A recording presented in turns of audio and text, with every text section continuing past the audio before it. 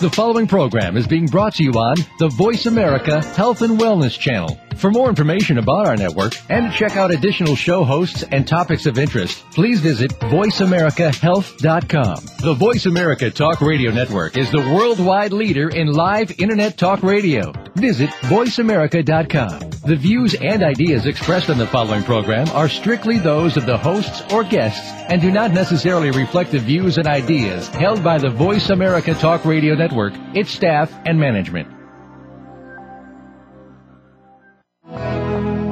Welcome to Autism One, a conversation of hope, brought to you by Enzymedica with host Terry Aranga. All comments, views, and opinions expressed are solely those of the host, guest, and callers. In the next hour, Terry and her guest illuminate how right now there is more reason than ever for individuals with autism spectrum disorders and their families to have the best hope for the brightest future. Through education and conversation, there is hope. Here's your host, Terry Aranga. Hello, everybody. It is Betsy Hicks filling in for Terry Aranga today. Terry's spending some time with her mom, who's been sick recently, and we wish her very good, very speedy recovery and a lot of wellness. Terry has asked me to fill in, and I was so excited to do so because I had seen her at Autism One, and I said, I've got a great guest, and I want to bring him on the show, and she was thrilled to do it at this time. My guest today is a IEP mediation specialist. He's also an attorney. His name is Byron Yaffe, and he's out of Chicago. Byron has mediated hundreds of special education cases covering a very broad range of issues, including disputes over placement, transition, staffing, safety, so much more. Byron, thank you so much for joining us on the show today. Thank you very much. This gentleman who you're about to hear speak is not only an amazing mediation specialist, but he's very funny also. So we should be taking a relatively dry subject potentially when there can be a lot of emotions going on when it comes to IEPs. But this is a really well informed and truly understands the art of mediation. Byron, before we get going, for those that are really just starting to get into IEPs, I have to say, as a specialist of the body and understanding the body of autism, I was completely overwhelmed when I had to start dealing with IEP processes. I spent a lot of years just letting the schools do whatever because I was so uneducated, I didn't even know what potentially my rights were. And more and more I had people saying, you've got to ask for this and you've got to ask for this, and I just didn't even know how to or what to do. So before we even get going, can you just mildly explain what an IEP process is and what's the potential for getting achieved in that?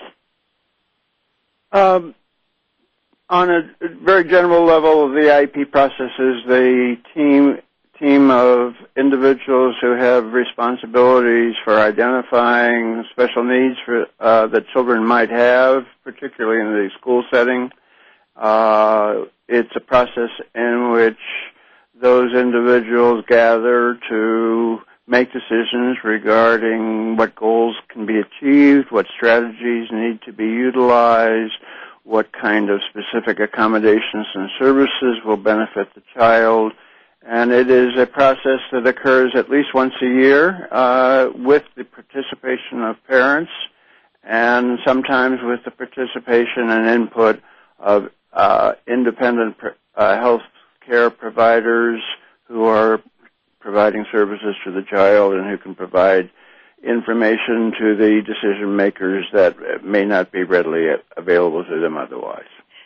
So you have, there's a lot of parents out there who certainly did not expect their life to be dealing with autism, and we're going to, because of the show, we're going to focus on autism today. I know you do many different types of mediations, but many parents are dealing with this and not expecting this to have been their life, so they have no background in understanding even what an IEP means, an individual education plan. And I found when I first got into it that a lot of acronyms were used, a lot of generalizations that were used that people expected me to know, and I didn't. Is there a good place, where is a good place for a parent to start in trying to understand what rights they have for their child, but a really basic place to start? Difficult question. Probably for families that are Internet savvy, one source would be the Internet. Using keywords like special education, autism, special education mediation.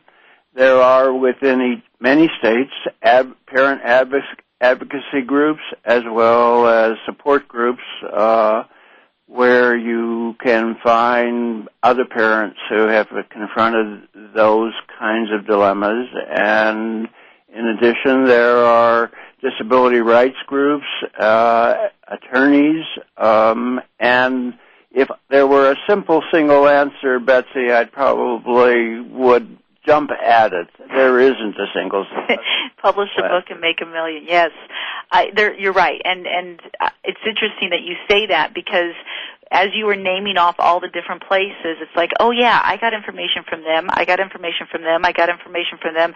I worked with Disability Rights Wisconsin. I worked with different therapists. I talked to different parents, and that's really a great place to start. Is to get a little bit of here and there that's out there. The best advice I have for a family that has a child with special needs is to find others. And to not reinvent the wheel and start from scratch. So particularly if you can find advocacy groups or other parents who have been through the system with help, find out what that help is. And if you can't indeed find individuals, then go to the organizations that provide at least a network and beginning to provide information pertaining to where one can turn. And very often, particularly for families who live in relatively isolated communities, that's not simple to find that network. Usually, if you're in an urban area, you can, but it still requires a lot of initiative. And frankly, as you well know, initiative is one of the qualities that make for strong and effective parent advocacy, and it's something that many parents aren't prepared for. That's for sure. So part of the reason that I was never aggressive in IEPs or even asking for anything more than they were offering to give to me was I have a lot of deep sympathy for the school systems in general. I feel that they've been, they're so undercut with all the different budget cuts, and they have a difficult time being able to meet with budgets, and I didn't want to add to that.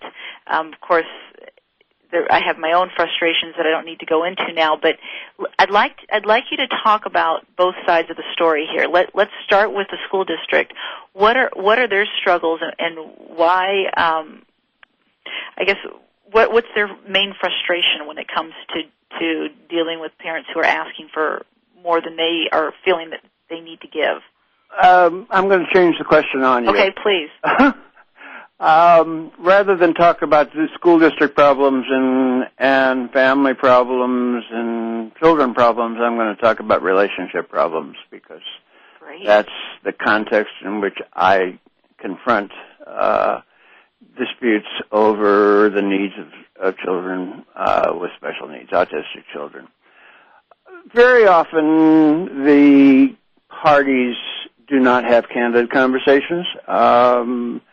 If the school district is being confronted with education behavioral problems and they reach sort of tentative conclusions pertaining to the cause of those problems, those conclusions may be at odds with the beliefs of the family. Indeed, in some instances, the school district may believe that the family contributes to the problems, and similarly, the family believes that the school district is contributing to the problem. So that lack of candid communication is a big problem that often confronts parties just because they're sort of frightened of each other and intimidated by each other and don't want to make waves if there's a possible way to avoid waves. And as long as people aren't talking honestly and forthrightly, there's going to be misunderstandings, misinformation, and resulting disputes. And that's probably the clear majority of the cases, is that you see one party who believes that certain strategies, certain programs, certain interventions are appropriate and advisable in the best interest of the child, and the other party has strong opinions that don't coincide with those views. So the reluctance and the holding back and the essentially sharing of information is often labeled as blaming in the context of relationships between families and schools, and that probably contributes more to misunderstandings and conflict than anything else I've seen. Secondly, children behave differently with families than they do in school settings, and what families see often is at variance from what school districts see, and therefore you have a totally different context in which children are interacting with others and with adults, and that context affects their behavior, and therefore they may not be seeing and hearing the same things. They may not have the same concerns. Family may be concerned about the emotional welfare of the child. The school is primarily concerned about the social adaptability of the child and the learning of the child, and those two different sets of priorities put them on different roads and different tracks. Frankly, what I have seen is, I've seen what I've just described probably in the vast majority of my cases. Also, and probably in the most troublesome way, is that autistic children have, there's a broad spectrum of learning needs, of activities, of behaviors, and no clear consensus. Right. That's the perfect time for our break. We're going to take a quick break right now. We'll be right back with Byron Yaffe speaking about mediation.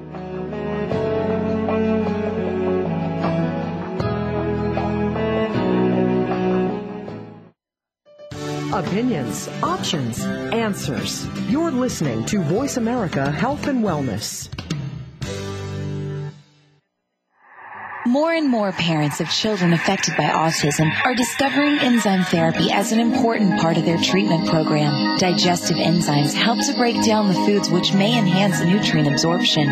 Used therapeutically, enzymes can also support the immune system to break down pathogens such as viruses, fungal forms, and bacteria. Enzyme Medica formulates the highest quality of enzyme supplements to address a wide variety of issues. Lacto, a broad-spectrum digestive enzyme focusing on the complete digestion of milk proteins. Gluten Ease, high in DPP4 activity, known for its ability to help break down gluten. And Virus Stop, an enzyme formulated to assist in the body eliminating pathogens. Enzyme Medica provides the purest enzyme products, free of fillers, anything artificial, and of all common allergens. We are dedicated to education and helping you find the best products for your children. Learn more today at www.enzymemedica.com.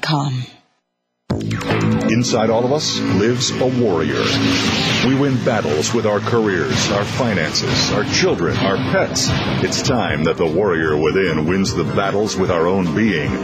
Modern-day Renaissance man Ori Hofmeckler dispels eating urban legends and fitness myths in Voice America Network's The Warrior Within, your guide to nutrition, energy, sex, and survival. Ori sets the record straight and will help you become leaner and healthier for a lifetime. The Warrior Within broadcasts live every Wednesday at 9 a.m. Pacific on the Voice America Health and Wellness Channel. Tune in for your guide to nutrition, energy, sex, and survival. If you've tried everything on the market and can't seem to get the radiant results you want from your skincare routine, it's time you stop shopping and start listening. Skin Health Today will help you take charge and start making smart choices for a lifetime of radiant skin and positive self-image. Join host Celeste Hilling and her esteemed panel of experts every Wednesday at 4 p.m. Pacific Time, 7 p.m. Eastern Time for Skin Health Today on the Voice America Health and Wellness Channel. Your life, your health, your network. You're listening to Voice America Health and Wellness. Welcome back to Autism One, a conversation of hope with Terry Aranga. If you have a question or comment, call us toll-free at 866-472-5792. Now back to the program. Here's Terry. Hello, it's Betsy Hicks filling in for Terry Aranga today. It's wonderful to be with you all, and it's wonderful to be here with my guest today, Byron Yaffe, who is a mediation specialist and an attorney. Byron's been giving us some good understanding as to how relationships sometimes develop or falter within the IEP process. And right now, I'd like to ask that we finally, now that we've had this little bit of a setup, let's explain what mediation is. And I'm fine to be perfectly open about this. I met Byron through my own mediation process and my frustration with my school district, and called Disability Rights Wisconsin, and they referred us on to a mediator so that you're not having to go to due process. And it was a wonderful experience. And so if you could just explain what mediation is, that'd be great, Byron. I guess I'd start, Betsy, by picking up from the earlier conversation. Since people don't generally talk straight to each other in this process, particularly where there are differing opinions, what the first thing the mediator does is, one, make sure that the parties understand that he or she is not their advocate and is really a helper in the communication process and in the decision-making process, to make sure that both parents and school district personnel, as well as medical and other personnel who are maybe essentially providing services to children, are all stakeholders and have meaningful input into decisions.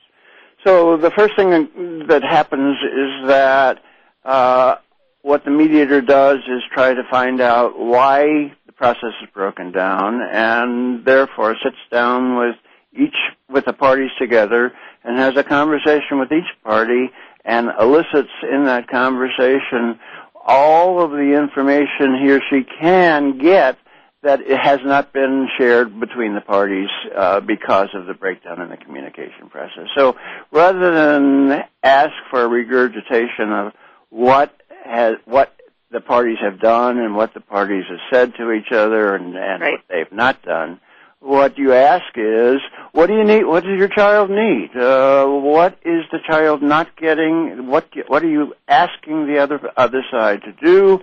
And let's begin to focus on the future needs of the child, as well as and open up the conversation so that when we discuss needs and ways to address those needs, they aren't a position, but just one of many options that are available to both sets of parties. So we try to establish a common agenda, needs, and then options that are available to meet those needs, and then you begin to talk to each of the parties as to why those options are acceptable or non-acceptable. So you've obviously sat through hundreds of these, and I bet you've heard some real doozies too, but do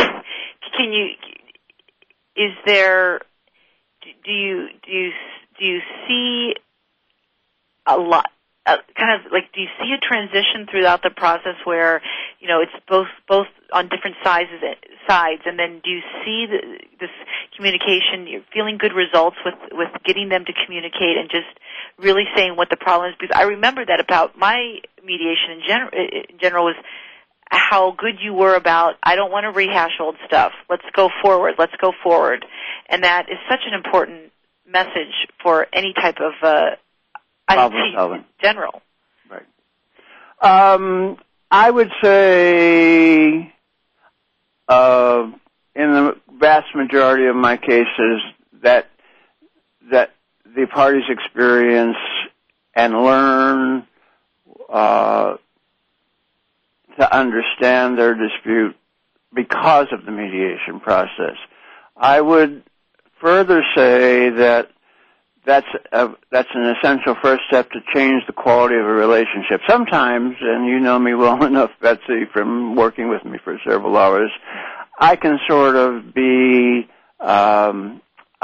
tough mediator and get people to do things they don't want to do. But that, and some people would consider that to be successful mediation if you can get parties to agree to essentially sign a document that says, well, the district will do this, and the parent will essentially give them an opportunity, and sort of they reach specific agreements, and everyone walks out of the room not terribly happy, but essentially they've gotten over the hump and they've gotten over the problem.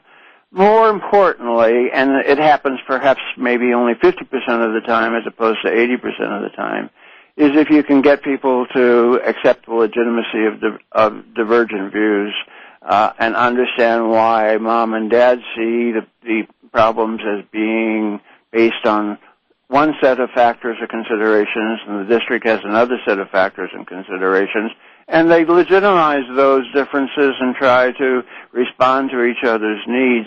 And that's really the most important one, because mediation in special education is not terribly like mediation in family disputes. People are going to have to live together, and it's not just getting over who gets who gets to make decisions about money, but it's a question of how do you learn to live together. And the same thing is true in school districts, who not just about how many people or how many students or adults are going to be in a child's classroom, but the question is, how are we going to make decisions in the future about the child and his or her needs over time? And how are we going to change the quality of our team decision making about this child? And that's it takes a longer time. Mediation is not efficient in terms of being something that you can get through a problem in an hour or two. Mediation requires hard work to listen to get parties to listen to each other and to legitimize those differing views. And I become the voice which essentially the family, I try to provide district priorities and needs in a way that the family can digest them even if they find them uncomfortable, and vice versa. Do you find yourself, because you are an attorney, so do you find yourself having to quote anything lawful-wise? I mean, do people say, well, what is the law on this, and you have to work that into it? I can't. I can't and not become an advocate for one side or the other. So that if there is a legal issue, I make sure that the parties understand there's a legal issue, and if one side says to the other, I can't because of the law, or you must because of the law, then if they cannot work out a resolution that's not based upon what people must do or cannot do, then I say that you need legal advice, because I may have an opinion, but I'm not the person to give you that. Sure. Oh, that would make sense.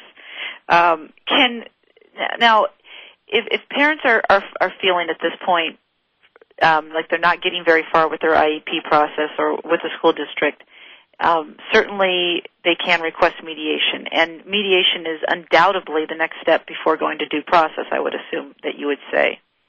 Yes, although in Wisconsin where I work, there is a service in which there may be a facilitator brought into the IEP process, which is not the same service as mediation, but it's one in which everyone's views is designed to assure that everyone's views will be incorporated into the IEP, even though, for example, the parents' views may be rejected by the district, but at least there's a record of that. So that may precede going to due process. If the school system or the parents don't want to do mediation, I'm assuming that neither side can require the other one to go to mediation? It's either voluntary or we don't provide it. Okay. Now, one of the things that shocked me the most about mediation was the fact I didn't have to pay for it. Can you explain why I didn't have to pay for it? Because I really still don't understand why. Because you are worth a lot to me. In Wisconsin, several of us who believe in the process and have an interest in the needs of special ed children about 12, 14 years ago, went after some funding with the hope that we could introduce the process into the due process as well as the IEP process, so that parties would have an opportunity to essentially experience mediation, having well-intentioned neutral parties assist in that process. We were successful. We anticipated the funding would be gone by now. It's diminishing, but we indeed still provide mediation services in Wisconsin, as do a number of other states, not all states. But unlike Wisconsin, many states provide mediation by individuals who work for the Department of Education, the State Board of Education, or other government individuals. In Wisconsin, we offer mediation by independent mediators who essentially have been trained to provide such services by a grant-funded organization, and I've sort of been there from the ground up. Wow. So and we only have a few seconds before we take a break, but if someone is not in a city that offers free mediation, or a state that offers free mediation, is it less expensive than an attorney? It's generally a free service, but you're often getting a mediator that is part of a government agency, and the services may be much more restricted than they are in Wisconsin. And where would they go? Where do they find out? Probably, again, the Internet, State Board of Education, State Department of Education is probably the best source of it. Okay, great. We are going to take another quick break. We'll be right back with Byron Yaffe and talking more about mediation.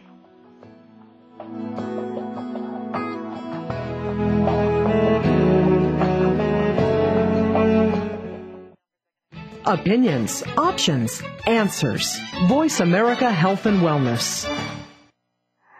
More and more parents of children affected by autism are discovering enzyme therapy as an important part of their treatment program. Digestive enzymes help to break down the foods which may enhance nutrient absorption. Used therapeutically, enzymes can also support the immune system to break down pathogens such as viruses, fungal forms, and bacteria. Enzyme Medica formulates the highest quality of enzyme supplements to address a wide variety of issues. Lacto, a broad-spectrum digestive enzyme focusing on the complete digestion of milk proteins. Gluten Ease, high in DPP4 activity, known for its ability to help break down gluten. And Virus Stop, an enzyme formulated to assist in the body eliminating pathogens. Enzyme Medica provides the purest enzyme products, free of fillers, anything artificial, and of all common allergens. We are dedicated to education and helping you find the best products for your children. Learn more today at www.enzymemedica.com. Tune in on Thursdays at 9 a.m. Pacific Standard Time for Healing the Grieving Heart, the program that takes you on a journey through grief after the death of a child. Join Dr. Gloria Horsley, marriage and family therapist and bereaved parent, while she interviews and discusses with other bereaved parents and siblings how they have coped with the death of a child and gone on to create and realize new dreams. So tune in Thursdays at 9 a.m. Pacific Standard Time for Healing the Grieving Heart with Dr. Gloria Horsley, right here on Voice America Health and Wellness. Holistic living is nutrition for not just your body, but your mind and your soul. Holistic nutrition goes far beyond the foods that we eat or the supplements that we take. Discover natural means to heal your body and regain your innate healing powers. That's Holistic Living with Tina Marie Jones on the Voice America Health and Wellness Channel, live every Tuesday at 10 a.m. Pacific, 1 p.m. Eastern. Tune in for your weekly dose of good holistic living. Opinions, options, answers. You're listening to Voice America Health and Wellness. welcome back to Autism One, a conversation of hope with Terry Aranga. If you have a question or comment, call us toll-free at 866-472-5792. Now back to the program. Here's Terry. Hello, everyone. It's Betsy Hicks filling in for Terry Aranga today, and we're talking about mediation. I have the wonderful Byron Yaffe, who has been giving us such great, wonderful insight about the process. And my next question to you, Byron, is I'll tell you, when I first started to become aware of what my rights were and what I the route I wanted my son to take, and I really was as nice and listening as I possibly could be to the school district, and tried to look for as many different ways to make what I was requesting work. And I was very open and I was very kind. And with each IEP, I got a little tougher and a little angrier. and I got to the point where I was not getting anywhere, and I was feeling just really emotions that I wish I hadn't been feeling. I didn't want to be angry. And I think that if I had known more at the very beginning, I could have prepared everything a little bit better, but yet I didn't. So tell me how, let's start with the parents, and I really want to touch both sides here. What are good ways to prepare for IEPs and for mediation and even potentially due process? Betsy, most families, by the time they are in a dispute, are upset, distressful, and angry. And if not at the school district, at their spouses. Or ex-spouses. Or ex-spouses. And that goes back to my theory, my belief, that there are very few clear right answers regarding how to respond to children's special needs. So, in preparing to talk to anyone about a child, and this goes for both sides, it's important that you essentially detach sufficiently so that you can acknowledge the legitimacy of disagreements. Yes.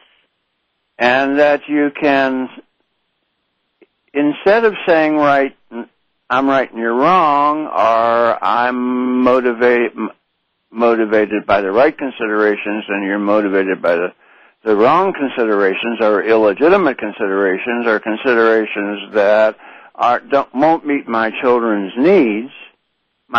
needs, what you really need to start thinking about is, okay, let's make sure that you fully understand where I'm coming from, why I believe what I believe, what has worked for me with my child, what are my frustrations in terms of what needs or what behaviors are not being addressed, and start essentially the process of explaining rather than demanding what it is that's causing you discomfort.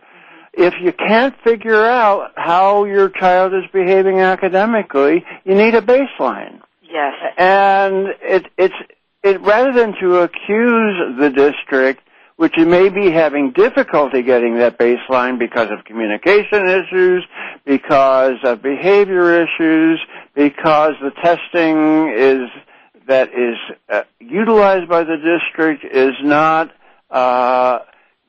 appropriate for a particular child. You talk about the frustration of not having that baseline. You don't tell them what it is they need to do, but you begin to inquire. We've heard about this method. We are aware of these particular models that are in. Why are they inappropriate for my child in this school? So you need to have that honest, hurtful sometimes, sharing, sometimes emotional, painful conversation about what has brought you to the table and what your kid is missing, and why you believe that a better job can be done for that child. And the same thing is true for the district. They need to begin to explain to families why it's been so difficult for them to get that baseline. And my hunch is that in most cases it is a frustrating experience, but they think that the parent, instead of being cognizant of and being respectful of and understanding that, is just demanding and unreasonable. And no one has the conversation about the complexity of getting the baseline.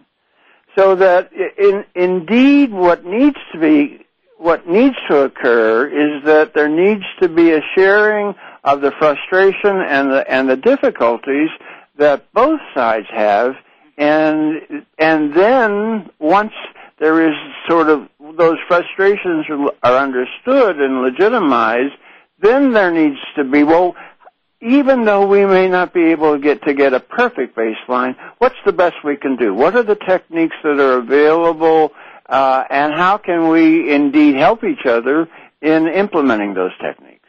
And that's, I mean, I've given you a single issue that I think you have some understanding of, but the fact is that it's the whole spectrum of issues can be treated in exactly the same way. This is wonderful advice, and that whole baseline data piece is, I've learned through this whole process, is one of the most essential things that you can start with, and it's very hard to move in any direction without any baseline data. And many schools are simply not collecting data. They are on time crunches or staff crunches, and they don't even know how. They don't even know how to get reliable data. So, I mean, part of the learning process may be one in which school and family say, how can we acquire the skill set or the tools to acquire data if indeed it's frustrating to both of us because we don't know how to do it? What extent of baseline data do you feel is necessary to really be able to clearly understand where the child is? Do you feel that it's just some teacher's assessment, or do you feel that it really needs to be doing trials, collecting data over a 6-month, 3-month period of time, something such as that? Well, the latter is the measure of progress. The former is essentially what is the technique that are the techniques or the tools, the Woodcock-Johnson, can it be administered? Does the child need assistance in communicating answers? And very often the problems are related to communication or lack thereof, and all of the guesswork that's involved in that. So there are two sets of problems on an accumulation of baseline data and measuring progress. One is, how do you get a moderately accurate read from a child that doesn't communicate? And secondly, are there techniques out there that can be utilized that may not be readily available within the school district to help the district and the family acquire that information? And then how over time do those same measures reflect on the child's learning? And that's a complicated, lengthy process that requires continual monitoring and continual collaboration, because you may be getting some information in the home that the district is not getting, and then the question is it reliable information, and what benchmarks can be used to address the lack of reliability of information transmitted in that fashion? It's a terribly complex set of issues, and no one set of parties, including families, really have the exclusive answer to how to get that information and then regularly measure it to determine progress. Can parents achieve and obtain a lot of baseline data on their own, or do they have to have the school's cooperation through it? They certainly need the school to essentially understand what they're doing, why they're doing it, and have some input about whether they'll accept the reliability of that information or whether or not it's not information that they can, as professional educators, utilize. You can't go out. There are so many, particularly with autistic children, so many programs and strategies that do not meet testing credibility measurements, but that our parents swear to. And you need to essentially begin to introduce and to share information about and have conversations about and bring in people to talk about the techniques that best enable children to communicate what they have learned, what skills they have, and what they're unable to master. Most definitely.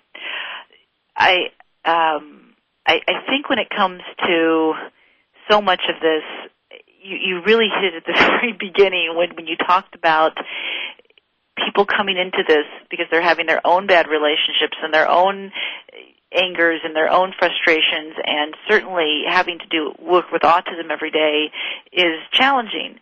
But and the schools too. I mean, goodness knows these teachers have tremendous frustrations.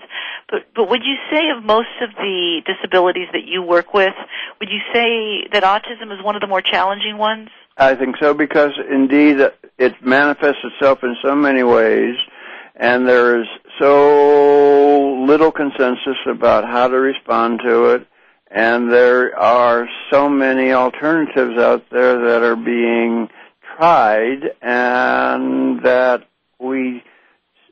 there is no consensus about their viability and effectiveness. Right. I would say that it's one of the reasons I believe that the mediation process is really are something akin to that is very, very important, because it's understandable why the parties are all over the map. I mean, husbands and wives, moms and dads are all over the map. Exactly. All right, we're going to take a quick break. When we get back, we'll finish up with Byron Yaffe. Stay tuned.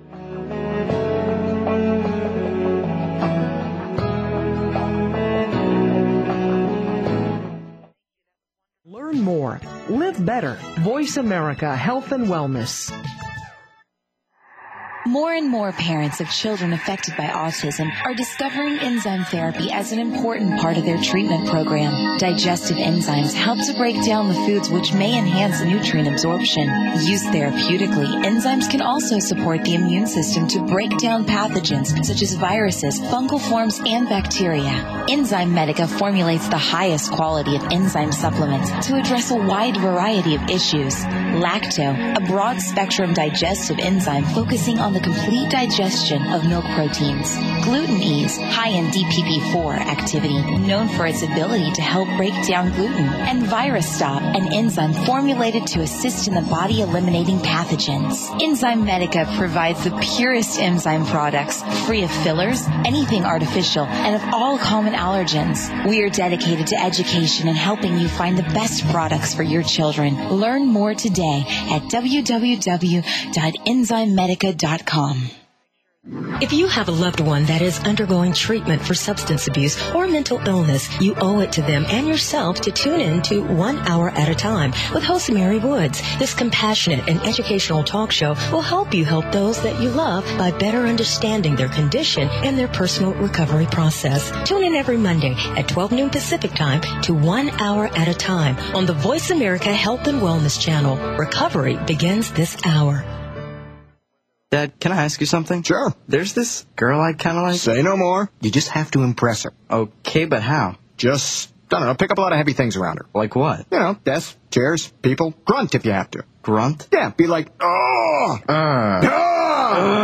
There you go. You don't have to be perfect to be a perfect parent. When you adopt a child from foster care, just being there makes all the difference. To learn more, call 1-888-200-4005. A public service announcement brought to you by Adopt U.S. Kids, the U.S. Department of Health and Human Services, and the Ad Council.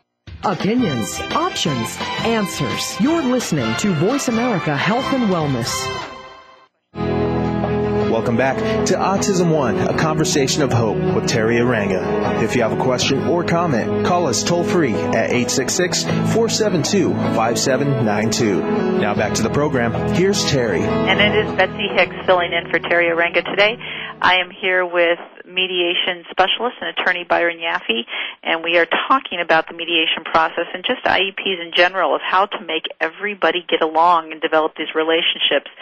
One of the things we were talking about before break I'd like to go back to because I think this is a very important point, and that is autism in general, because of the fact that it is such a general term for such a unique situation in everybody's lives, and to be able to say, well, we do this for all of our children with autism, or this worked for my friend's son with autism, so you need to do this for my son, and there's just so much generalization going on when it's so unique. And then because there are so many different modalities of working with autism, there are little studies done on anything in particular, meaning that it's very hard to advocate for something that you really want when there's not a lot of proof showing that it was something that could benefit your child.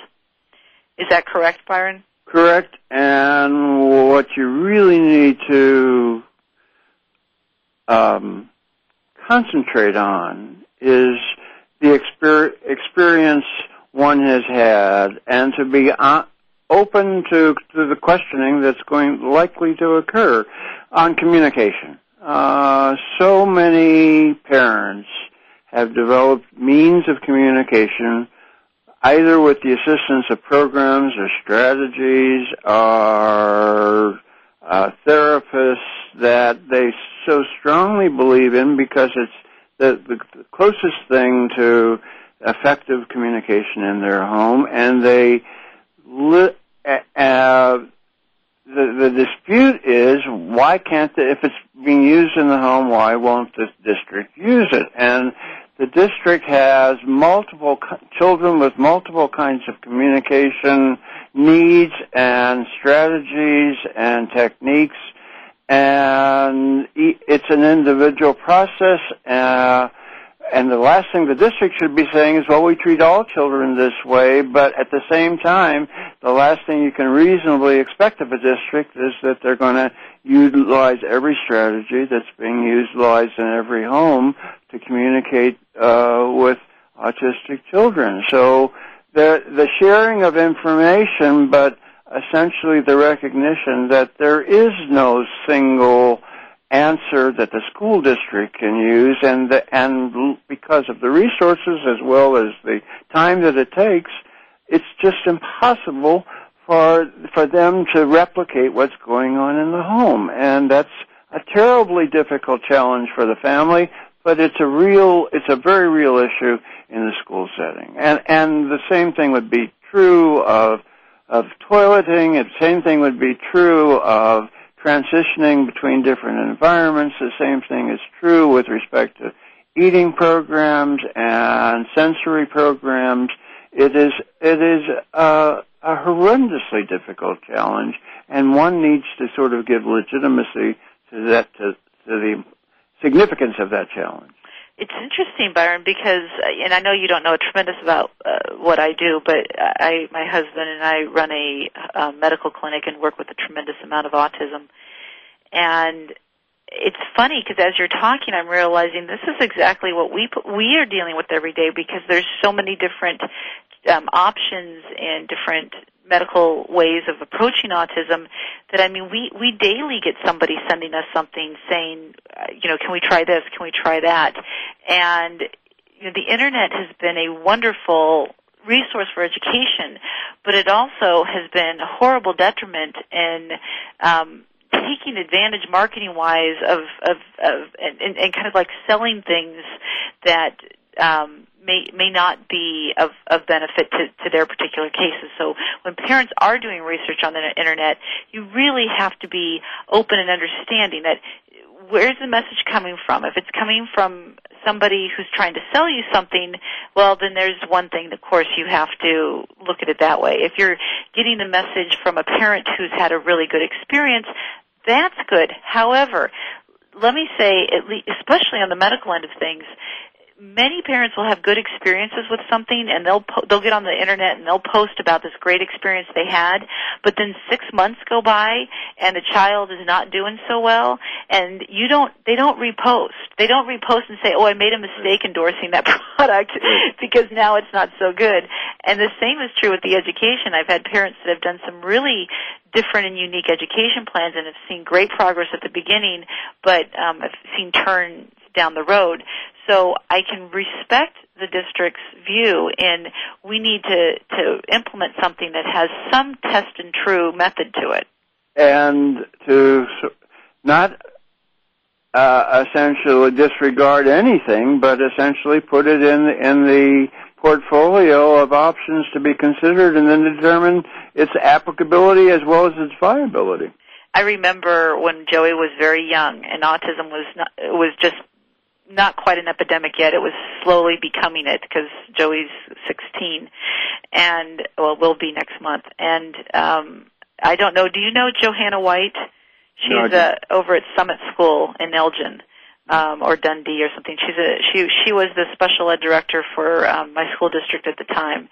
And I remember my first IEP with her, and I went in there so angry because she was brand new, and I was just going to show her that, you know, I knew what I was doing and that type of thing. And I had my attorney with me, and I was ready to go, and I wanted floor time to be offered to my son because he responded so much more to floor time than he did to any kind of a desk sitting program. And I very rudely said to her, "Do you even know what floor time is?" And she said, "No, but I'm going to find out." And boy, did she ever. She researched it, she found out about it, and by the next year, she had it offered for many children in the school district. So sometimes we have to put the fangs down a little bit because they do need to research and understand, and give them an opportunity to do the research. Right.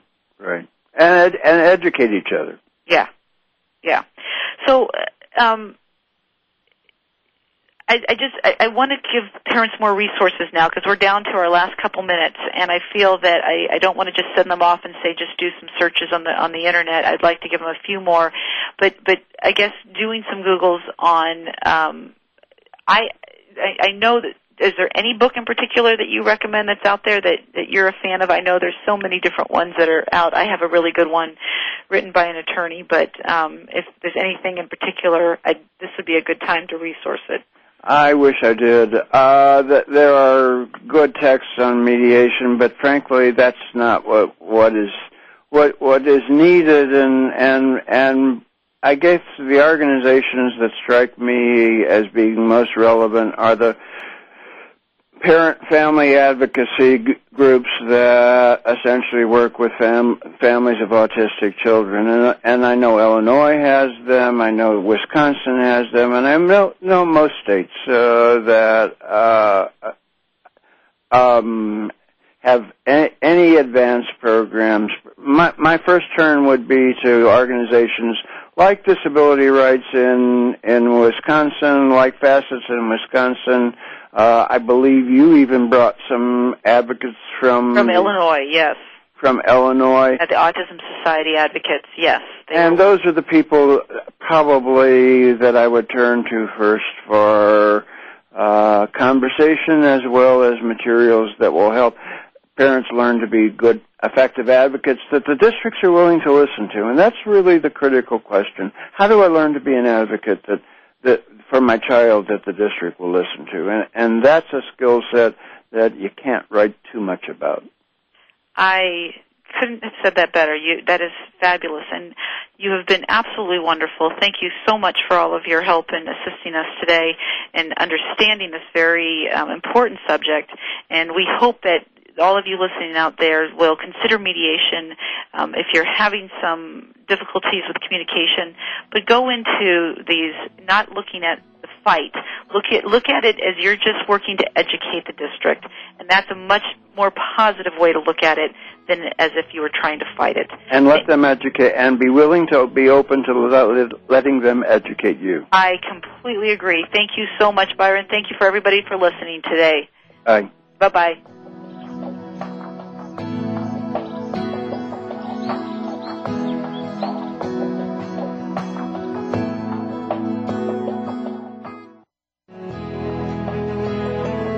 Enzymedica would like to thank you for listening to Autism One, a conversation of hope. To contact Terry or get more information, visit autismone.org. Tune in next Tuesday for another hour of education and conversation on Autism One, a conversation of hope with Terry Aranga.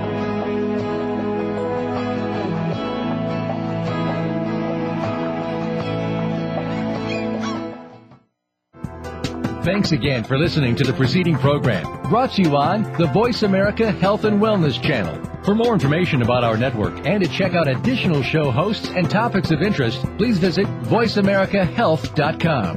The Voice America Talk Radio Network is the worldwide leader in live Internet talk radio.